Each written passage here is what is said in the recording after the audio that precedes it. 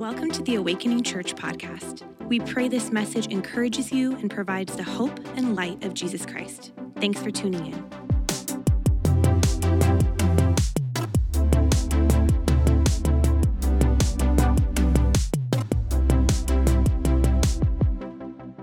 Well, welcome to Awakening. We're in, I think, part 5 of this series on Jesus is. And if you don't know where you're going, in the old days, I guess some people use this still, it's called a compass. And you don't know where you're going, and it's interesting, there's a true north. There's this magnetic thing about the whole earth that no matter where you are, this thing will tell you where north is. Because you don't know how to get to where you need to go unless you know where you're at.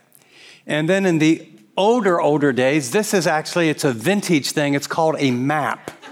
It was used by a group of people in another era. Before you said, "Hey Siri, how do you get to?" Or in my car, navigation.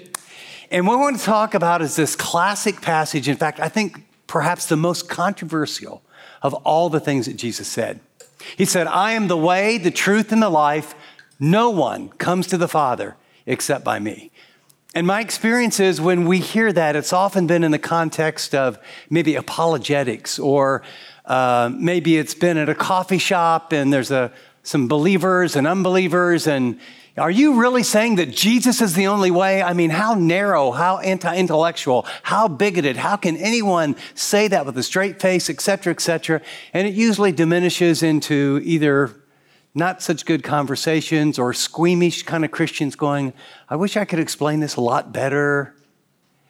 And I want you to know that this passage, although has a strong, clear apologetic application, Jesus didn't share this as a theological construct. He shared it privately with his closest friends. And what he wanted them to know in the midst of fear and confusion and uncertainty and overwhelming anxiety, what's the way? The word in Greek is hodos. It means a path, or it could mean a road, or it actually refers at times to a journey. What's the way? What's the path? Now, by the way, you don't use a compass probably, or a map, but you have a way. You have an internal compass. You have an unconscious or very intentional compass about this is the way I'm going to do my life because this is how it works, and this will bring success, and this will bring right relationships, and this will bring happiness, and I think this is the way to live because it's going to bring life. And for many of you, think you're following that path because it's true. And so what I'd like to do, rather than apologetics, and if we have time at the end, maybe I'll share a tiny bit of my journey, because I didn't believe the scripture. I'd never opened the Bible, had a lot of philosophical questions, and I had to find the path after searching a lot. But if you open your Bibles to John 13, I want you to get this passage in context. And this is one where you may go away thinking, I don't think we really had a sermon. I think we had a Bible study together. The notes are here. They'll be important to follow along. And in John 13, it's the context of this passage. And what I would like to do is I would like you to understand this passage and know, so when did he say this? Where did he say this? And why did he say this? And so picking it up at the very beginning of John 13, it says, "It was just before the Passover feast. Jesus knew that his time had come for him to leave the world and to go to the Father. Having loved his own who were in the world, he now showed them," this is the key, "the full extent of his love." The goal of this passage from beginning, and we'll see it at the end, Jesus is expressing the full extent of his love to people that he cares deeply about who will be on their own very shortly. Notice the evening meal was being served, and the devil had already prompted Judas Iscariot, son of Simon, to betray Jesus. Jesus knew that the Father had put all things under his power, that he had come from the Father and was returning to the Father. And then you have a little word, if you look in your text, "so that." Now notice in your notes, just by way of Jesus knew his time had come to leave the world and return to the Father. The goal is to show his disciples how much he loves them. And third, he knew three vital things. This is so interesting. He knew where he came from. He knew exactly where he was going. And he was aware that all power had been given to him. So he's not a victim of the cross. And now he's going to prepare his disciples. And he wants to teach them the way and the life and the truth. And he's going to teach them that not only by what he's going to say, but he's going to help them connect all that he's done from the early time until later. This has been his MO. So notice what he does in this critical moment. By the way, the context, they've just had a pretty good argument about who's the greatest. They're sitting around a very low table to have the Passover meal. And as they're sitting there, all their feet are dirty because each one of them walked by a big jar and there was no servant there. And each one of them privately said, well, I'm not going to wash everybody's feet. And so Jesus comes in last so that he got up from the meal and took a towel and took off his outer clothing. And he wrapped a towel around his waist. And after that, he poured water into the basin and began to wash his disciples' feet, drying them with the towel that was wrapped around him. He came to Simon Peter, who said to him, Lord, are you going to wash my feet? And Jesus replied, you do not realize now what I'm doing. Later, you'll understand. No, said Peter, you shall never wash my feet. And Jesus said, unless I wash your feet, you have no part with me. Then Lord, Simon Peter replied, not just my feet, but my hands and my head as well. And Jesus said, a person who has been bathed needs only to wash his feet. His whole body is clean. Don't miss this because it keeps coming back around, this role. And you are clean, though not every one of you. For he knew who was going to betray him. And that is why he said to them, not every one of you is clean. And then he will say to them after he finished, I, being your Lord and teacher, have washed your feet. He gives them a little parable. Who's most important, the teacher or the student? And they all nod. Well, teacher. Who's more important, the person who sends the message or the one who receives the message? Well, the one who sends it. I, being your Lord and your teacher, have washed your feet. Wash one another's feet. You'll be blessed if you do this. Now, we want to jump to I'm the way, the road, the path. I'm the truth, and I'm the life. And the first thing he models is, what is the way to treat other people in horizontal relationships that is true and that brings life? Answer, wash their feet. Put their needs ahead of your own. When everyone else is looking at rank and who's most important and comparing themselves with one another, the way is what Jesus did. Humility, servanthood. The truth is this is how relationships work. And when you give your life away to others, it brings life for you and life for the relationships. Now, after he does that, a discussion. And the discussion is, he just said one of us is going to betray him. We've been with him about possibly 3.5 years. And now they're at this table, sitting around, looking at one another going, is it him? Is it me? I wonder. And so Peter, being a bit of the leader, he kind of gives a nod over to John, says, find out. And so John is next to Jesus. It's a very low table, so you would kind of recline on some pillows. And from the text, it would appear John is on his right and Judas is on his left. Or even perhaps, because we're not sure, the text doesn't say. But what we know is that if you sat at the right or the left of the teacher, it was a place of honor. And Peter says, hey. And so he whispers, leaning back, Jesus, which one? Who is it?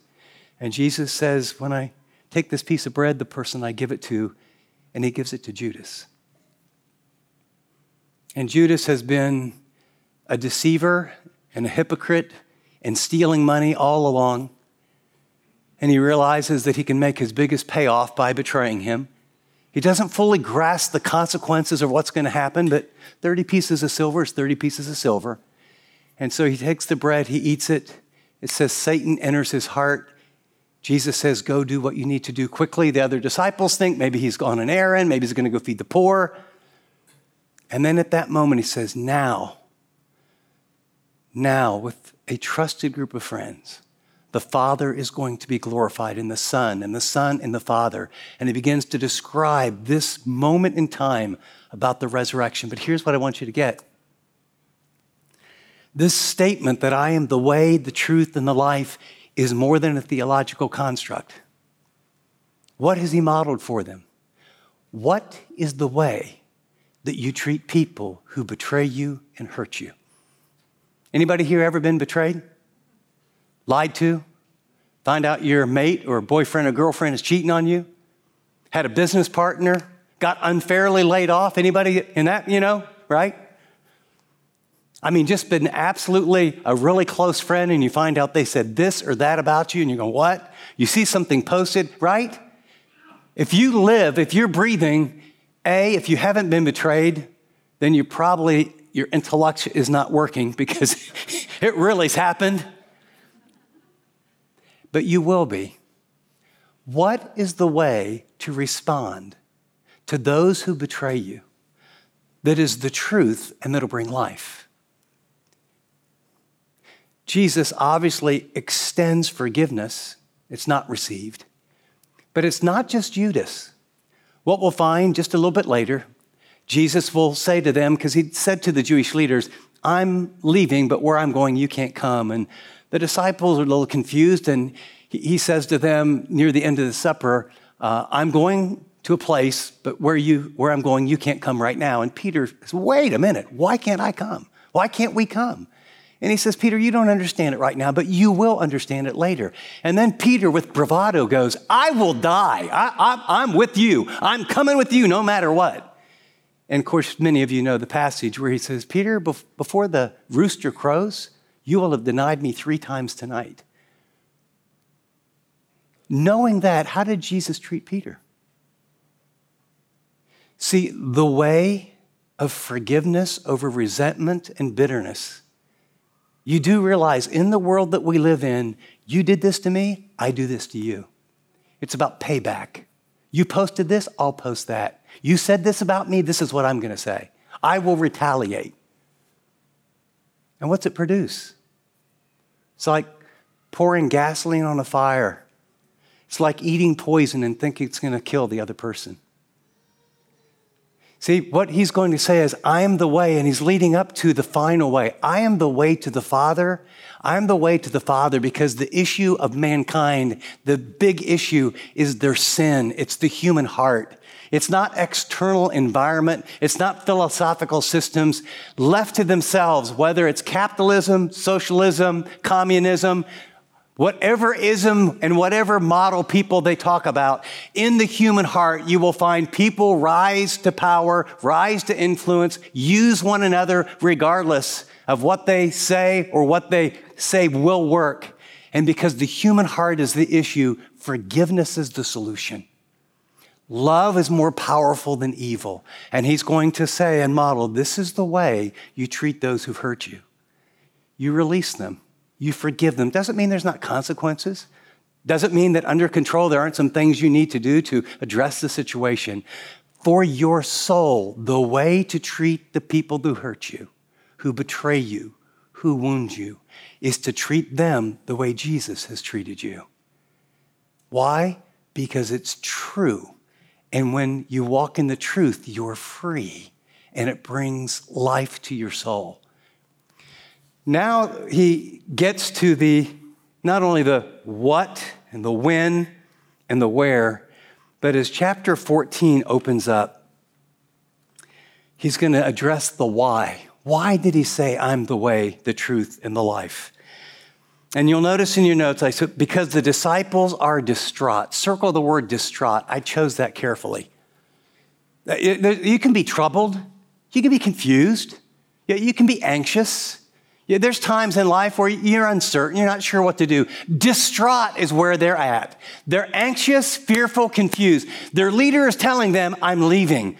Rome is after them. They've already been kicked out of the synagogue. Peter has left his wife and family for significant seasons. The disciples have left their jobs. They're full-time in the ministry. They've put all their hopes on you're the Messiah, and you're leaving? You're what? They're anxious, they're fearful, confused. Everything is uncertain, and they're deeply troubled. And so what Jesus is about to say is to address their emotions, to calm their fears, and to show them the way and the truth and the life when you are anxious and fearful and confused and when you have no idea what's around the corner. Does that sound anything like the world today? Does that sound anything like what some of you are living in right now? I mean, some of you got laid off recently. Some of you should have seen the heads bob when I said, have you ever been betrayed? Apparently, there's been a lot of hard stuff in this group. And so this is what Jesus says to them. Notice in your notes, Jesus confronts their emotions and their emotional trauma with a command. And with it, commands don't always have to be harsh. Literally, as they're feeling all of this, and Peter's made this big deal about, I'll be with you. I'll never desert you. He reminds us that none of us know what our faith or how strong our faith is until it's tested. I think he was sincere as he could be. And I think many of us are as sincere as we can be. This is what I really believe. This is what really matters. You don't know what you believe until it's tested. And when Peter's is tested, he fails miserably. And he meets a God who models forgiveness and restoration. But he commands them this: you believe in God, right? All these young disciples, they were followers of Yahweh. I mean, these are good Jewish boys. You believe in God? Yes. Believe also in me. You trust God? Yes. Trust me. And then he gives them 6 promises about why they can trust him. Notice what the text says. He says, in my Father's house are many rooms, and if it were not so, I would have told you. I'm going there to prepare a place for you. And if I go to prepare a place for you, I will come back, and I will take you to be with me, that you may be also where I am. You know, here's our word, the way to the place where I'm going. And I love Thomas. He said to him, Lord, we don't know where you're going, so how can we know the way? And Jesus answers, I am the way and the truth and the life, and no one comes to the Father except through me. This is the part we don't read, if you really knew me, you would know my Father as well. And notice these 6 promises. Look at your notes. He says, in my Father's house, literally, there's many residents. It's a picture of the sort of the patriarch, and they would often, as multiple children, they would get married in their families. They might make sort of a U or even a circle, and then the Father's house. He's saying, just like how you all do life, you're going to have a place that's specifically made for you, so you can have intimacy with the Father. He says, I've come so that you, the way to the Father is me. And then notice he goes on. He says, I go to prepare a place for you. In the ancient Near East, remember, these are Jewish boys. And Jesus will make clearly he's the groom, right? And the church is the bridegroom. Well, the groom in the ancient Near East, in preparing for a wedding, he would propose. There would be a season of betrothal, often 6 months or maybe even a year, and then the groom's job was to go prepare a home for he and his wife. So Jesus, and these Jewish boys are starting to pick up, so you're actually preparing a special place for us. And if you were preparing a place for your wife, you wouldn't prepare it for some woman, you would prepare it for your wife. What they would need, what she would like, what's made special. And he's beginning to help them see your anxiety and your fear and your confusion and your uncertainty. What he's driving a stake and saying, there's hope. I will come back again for you. 3rd promise. I will receive you to myself. I'm not going away forever, because here's the goal. Where I am, you're going to be. but it's future. And by the way, you do know the way where I'm going. Everything I've taught, everything, my life, I came to explain the Father. I'm the path. I'm the road. And so then we get this great line where Thomas says, we don't know the way. And Jesus explains, the Father and I are one essence.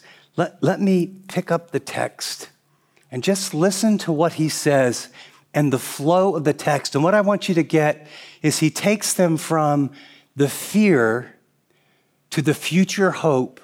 And then he begins to talk about, well, how is life going to work now that I'm physically going to be gone?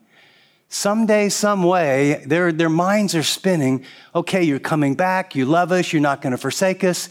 But how is life going to work? What is the way that life's going to work when you're not here? Because the way it works now is you, and the truth is you. And what we all have experienced is the peace and the joy and the life. We have believed you're the Messiah, and now you're throwing all these curveballs, and we don't really know how it's going to play. And so he goes on and says to them, from now on, right, you do know him and you have seen him. And so Philip says, Lord, show us the Father and that will be enough for us. And Jesus answered, don't you know, Philip, that even after I've been among you such a long time, anyone who has seen me has seen the Father. How can you say, show us the Father? Do you believe that I am in the Father and the Father is in me? And then notice this is so key to Jesus. His relationship with the Father is the model for our relationship with him and the Father. It always comes back to his word. He says, the words I say to you are not my own. Rather, it is the Father living in me who is doing his work. Believe me when I say I am in the Father and the Father is in me, or at least believe on the evidence of the works or the miracles themselves. And then he talks about the future. I tell you the truth, anyone who has faith in me will do even greater works than I have done. I am going to the Father, and whatever you ask in my name, I will give to you, so the Son may bring glory to the Father. You can ask me for anything in my name, and I will do it. Do you see the hope? I'm going to be gone. I'm a conduit. You have access directly to the Father, and it's going to be through me. And then he says, here's the key. Here's the condition. Grammatically, for you Bible students, in Greek, it's called a third-class condition. In other words, it's a condition that is uncertain. In other words, if you do this, here's the results. And if you do this, these will be other results. If you love me, you will obey my commandments. And don't think love as a feeling. Love in the New Testament, love largely in the Bible, is a matter of loyalty. It's not a matter of my experiential feelings, although I sure love those and we want good ones. But he says, if you love me, if you're loyal to me, not loyal to yourself, not loyal to others, not loyal to the world system, you obey my commandments. Result, and I will ask the Father and he'll give you another counselor to be with you how long? Look at your Bible. Another counselor, the Holy Spirit. He'll be with you forever. And who is he? The Spirit of truth. The world cannot accept him because it neither has seen him nor knows him. But you know him, for he lives, notice the difference now, he lives with you. Remember when he sent them out? They did miracles. They cast out demons. God used them to heal. They've seen amazing things. The Spirit has been with you, and now future will be in you. I will not leave you as orphans. I will come to you. And before long, you will not see me anymore, but then you will see me, speaking of the resurrection. Because I live, you also will live. On that day, you'll realize that I'm in the Father, and you are in me, and I am in you. And whoever has my commandments and obeys them, he is the one that really loves me.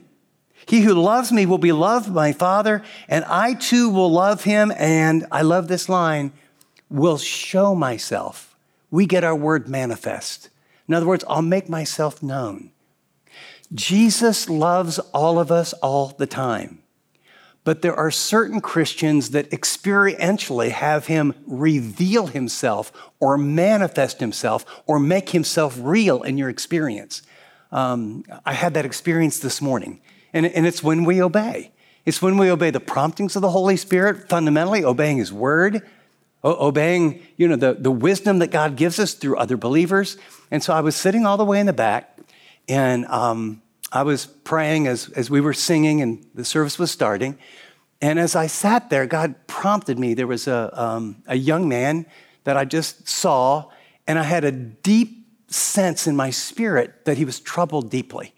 And so as we sang, I began to pray for him, and I asked the Lord to speak to him very, very powerfully during the service, and especially during the message. I had no idea why. I don't know him. I think I may have bumped into him once. And then when we got done, again, and for me, like all of you, right? So did God answer that prayer? I wonder what happened. I don't know. And so when I got done, we were singing the very last song, and I kind of needed to clear my mind. And when we got to the second song, I went outside, I put my feet up in the sun, and I prayed, Lord, I could chit-chat with lots of people, but I really want my mind and my heart to be clear. If there's anyone you want to talk with me, would you have them walk over and sit down in front of me? Guess who came? That young man. Guess what? He was deeply troubled. Guess what? We have some really common personal challenges that we shared with one another. That's not because I'm special. Jesus promised when you obey him, when you trust him, when you hear his voice, he's the way for relationships to work. Other-centeredness, sacrifice, servant. He's the way in a fallen world when you forgive those who betray and hurt you. He's the way to experience the manifestation of the Holy Spirit's work inside you as you obey and as you listen and Jesus says, you may have a road, you may have a compass, you may have a map. Social media has a map for you. The culture has a map for you. The university has a map for you. Other isms and philosophies has a map for you. Jesus says, I have a map. It's me. It's personal, intimate relationship. The way you follow the map is obedience. Not rules, not principles. Obedience to me, the person. I'll be with you. I've got to anchor your hope. You don't have to be afraid in the future. Not only that, but as I do this, I'm going to give you a spirit of truth that's not just going to be available, he'll live in you. Notice it goes on. Then Judas, not Judas Iscariot, said, but Lord, why do you intend to show yourself to us and not to the world? He said, anyone who loves me, he will obey my teaching. It's like it just gets from good to better to best. My Father will love him, and we, plural, will come to him and make our home with him. Now, when you walked in this morning, were you at least intellectually aware that when you turned from your sin and in the empty hands of faith, turned away from your sin and asked Christ to forgive you based on what he did on the cross, and the moment that you received Jesus as your Savior, the Holy Spirit entered your life and sealed you with the Spirit, deposited spiritual gifts, took you out of the kingdom of darkness, placed you in the kingdom of light, and now the Holy Spirit's role is he actually will manifest the actual dwelling of the Father and the Son in your physical body? Like you knew that, right? And when you pray, that's how you think about it, right? Or is God way off there somewhere? He is completely transcendent and simultaneously eminent and personal. And what's the conduit? The conduit of experiential relationship is obedience. These words you hear, even Jesus, he keeps modeling. He keeps modeling. These aren't my own. See, I'm walking in dependence on the Father and the power of the Spirit. These words here are not my own. They belong to the Father who sent me. All these things I've spoken while I was with you, but the Comforter, the Advocate, the Holy Spirit, whom the Father will send in my name, he'll teach you things, and he'll remind you of everything that I've said to you. Now, remember what he said, how he started this? Peace, relax, take a step back. You believe and trust in God. trust also in me.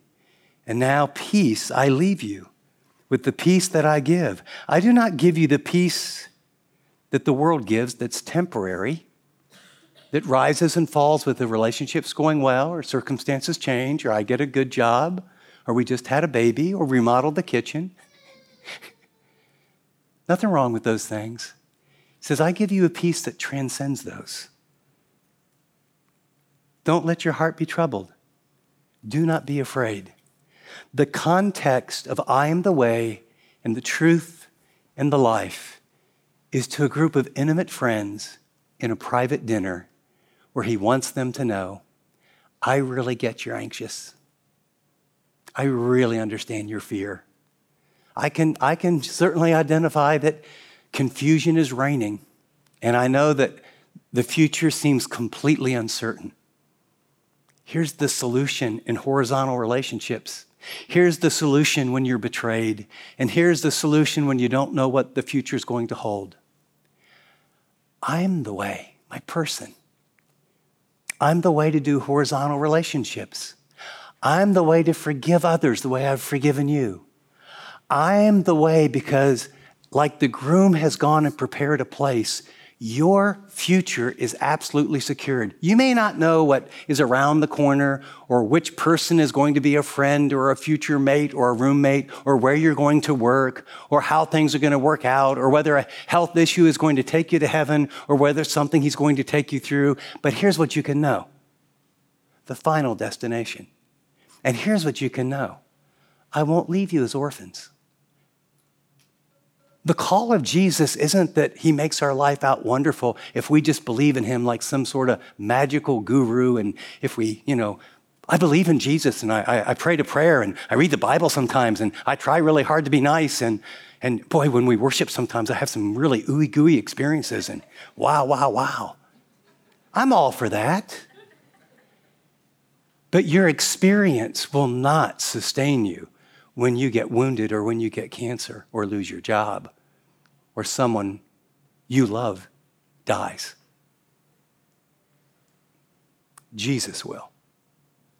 And as you obey him, he will allow your experience to get richer and deeper. And according to Jesus, he didn't trust his emotions. He trusted the Father, but he trusted the Father's word.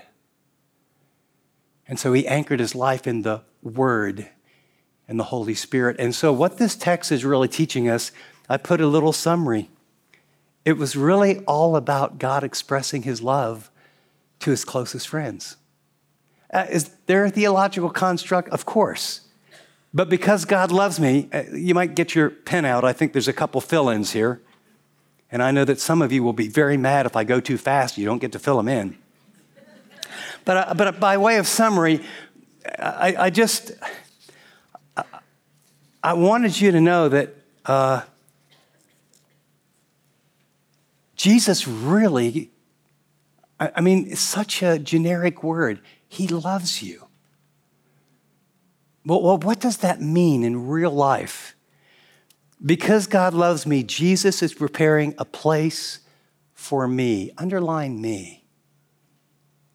And that me is you. Because God loves me, he sent Jesus to make a way for me to be with the Father. In the midst of their confusion and anxiety, there's a way, there's a door, there's access, there's certainty. Because God loves me, he sent Jesus to reveal to me what God is really like. You don't have to wonder if you've seen Jesus. The reason this whole year at this church, the focus is on Jesus, is because if you get to know Jesus, you'll know exactly what God is like. You'll know exactly how he responds when you fail and when you sin and when you're resentful and when you feel far from God and you want nothing to do with him. And in a moment, the little light says turn and you said, I don't want to turn. You'll know exactly how he feels. He feels like you, just like he did the woman who was caught in adultery. He feels the way about you just like he did Jesus, where he offers forgiveness and offers the bread. He feels the way about you that he felt about Peter afterwards, where after he failed him, after his big bravado, he met with him privately and loved him and restored him. Doesn't mean there aren't consequences. Jesus is not the genie in the bottle, but he is your loving, faithful, all-knowing, all-wise, all-powerful Savior. Because God loves us, he will use you and use me greatly. Even more than what he did. He says, greater works you'll do. Why? Because he was confined to a body. And Jesus' hands touched this person and a leper was healed. Now we're his body and he has millions of hands, over 2 billion people. I think it's 2.3 is the estimate of the 8 billion people in the world. Claim some level of allegiance to Jesus Christ, would call themselves Christians. Greater works. Hospitals and orphanages and children and people rescued from the sex trade and jobs offered and clean water and the hands and the feet and the eyes and the love and the heart of Jesus all over the world and all over the Bay Area and all over Silicon Valley. As we get our focus off of ourselves and off of our anxiety and off of getting our little phones out to find out what everyone else thinks about us and into the Word to say, as I obey and saturate my mind with God's word, the Father and the Son are going to come and they're going to manifest their presence. And I will have experiences where I'll learn to hear his voice.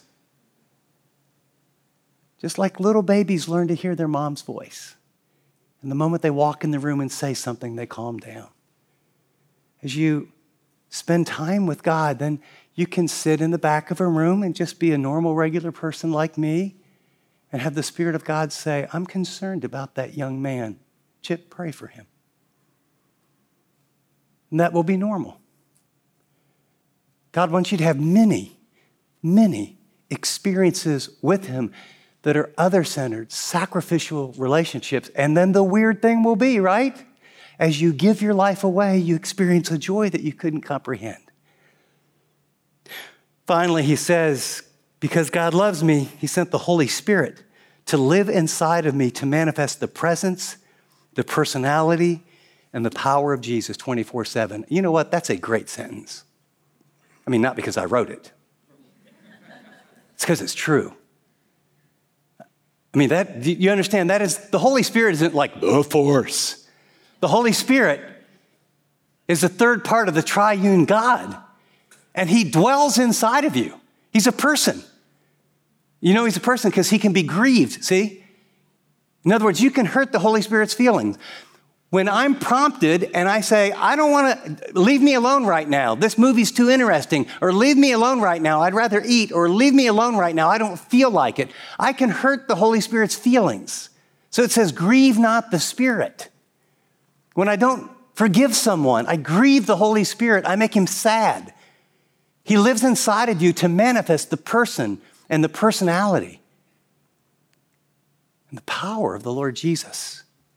Well, how do we respond? Because I love God, I will not fear because my future is secure. Some of you are going to have to really renew your mind on that one.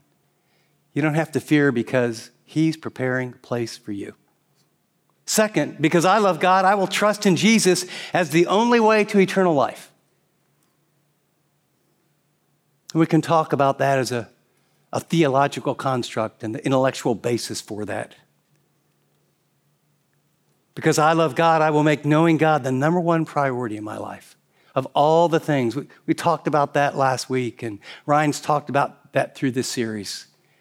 There is such a difference of believing in Jesus as a portion or a part of your life and making the number one priority. It's what I do first. It's what matters most. I evaluate where my time goes, where my money goes, who my friends are, what I do, what I don't do, where I'm going to work, where I'm going to relocate or not relocate, who I'm going to marry, who I'm not going to marry. The number one priority is I'm going to passionately, intentionally, diligently discipline my life to know God and then make him known. Not as a rule, not as rigid, not as relation, but as a relationship. Because I love God, I'll use my time, talent, and treasure and platform to make Jesus' love known. And by my mind and by my deeds. And finally, because I love God, I will submit my heart and mind and obey the Holy Spirit's direction through his word, his people, and his promptings. So kind of all I want to say is Jesus is the way to life. Jesus is the truth. Jesus, if you've seen him, you've seen the Father. Now, by way of just a quick ending on the theology, because this has come up with, is he the only way?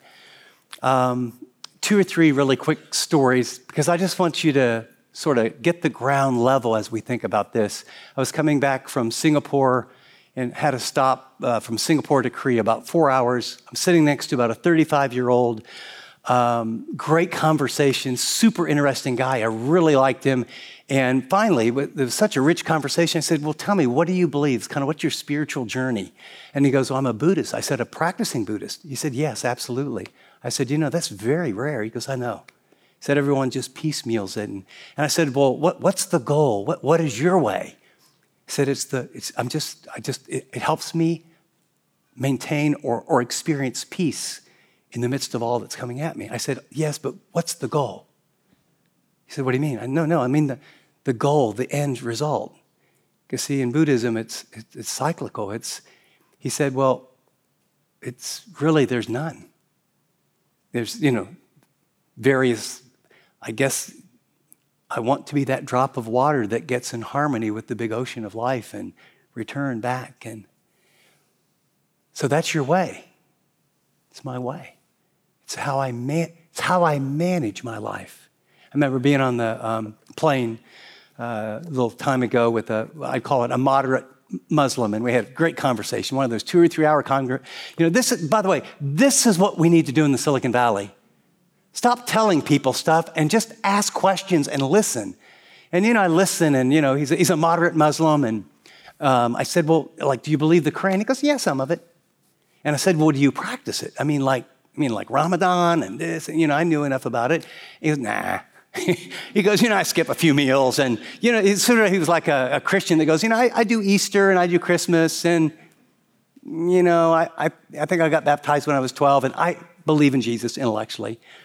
And so I said, well, how do you know what parts are true, what's not? And so what you find is his way is materialism. His way was, just be nice to people. And the way is, what I'm really hoping to do, he talked about his business, and, we talked about the tech world because where I was from and some of my friends. And his way was, I really want to have enough money to get rich enough to be at peace and control my life. Okay. Now, third conversation with a radical Muslim who's come to know Jesus, and he was on his way, and he'd blown up a number of other things on his way to kill a number of people. And as I got talking to him, I said, well, tell me, what do you believe? Because I believe the Quran. I said, all of it? He goes, all of it. And so if you believe all of it, it says that you're an infidel if you don't believe. You talk about narrow. And if you don't believe, you're an infidel, and I'm responsible to please Allah by killing you. And he said, I was on my way to do that, and on my journey there, Jesus showed up at the foot of my bed in the middle of the night and told me who he was, and since that time, I've been rescuing people that I used to kill. And I'll tell you what, you get with a born-again radical Muslim or people from other parts of the world that I'm hanging out with, when they read the Bible, they don't read it like, good, autonomous, independent Americans. We read it like this. Wow, this is really interesting stuff. That was pretty cool. Ryan really liked the message. Tacos later. Sounds cool. I love Jesus. And, the Jesus about love, I'm there. Jesus about heaven, I'm there. I'm not really sure about all that moral stuff. I can sort of take it or leave it. Or, you know what? I'm going to, you know how they read the Bible? Each day, they read a section. And then it's, what do you want me to do? Radical, costly, immediate obedience. And they get promptings, and they act. And guess what? All that stuff about Jesus manifesting the Father and the Son in supernatural ways, and choosing to heal people, and choosing to rescue people, and choosing people who we would think who are literally out to kill us infidels, are coming to Jesus in ways. The fastest growing church in the world is in Iran. You know what Jesus is looking for here? He's looking for an awakening among God's people, especially the next generation, who would get off of how everyone else thinks and not be sort of Jesus people that really the way is secularism and prosperity and happiness is the map, but who would read the scriptures and do life in community in a way that your response would be immediate, radical, costly obedience that might alienate you even from other Christians, but would make you one of God's favorite sons or daughters, and you would see him work like never before. And that is the need in our day. So, Father, will you please, by your grace, help us to know that your way, your word, and your Spirit is accessible to each one of us. Would you show us where in any way our life is not aligned? Not for some way to make us feel bad, but to show us so we can realign. So we can receive the kind of forgiveness that Peter got. That we would grasp how good and kind and loyal and loving and just and fair and powerful you are. Lord, we would pray, have your way in our lives. Amen. We hope you were blessed by this message. Please subscribe to our podcast for access to every episode as they're uploaded. And hey, we'd love to connect with you. Take a next step by filling out our virtual connection card at awakeningchurch.com/card.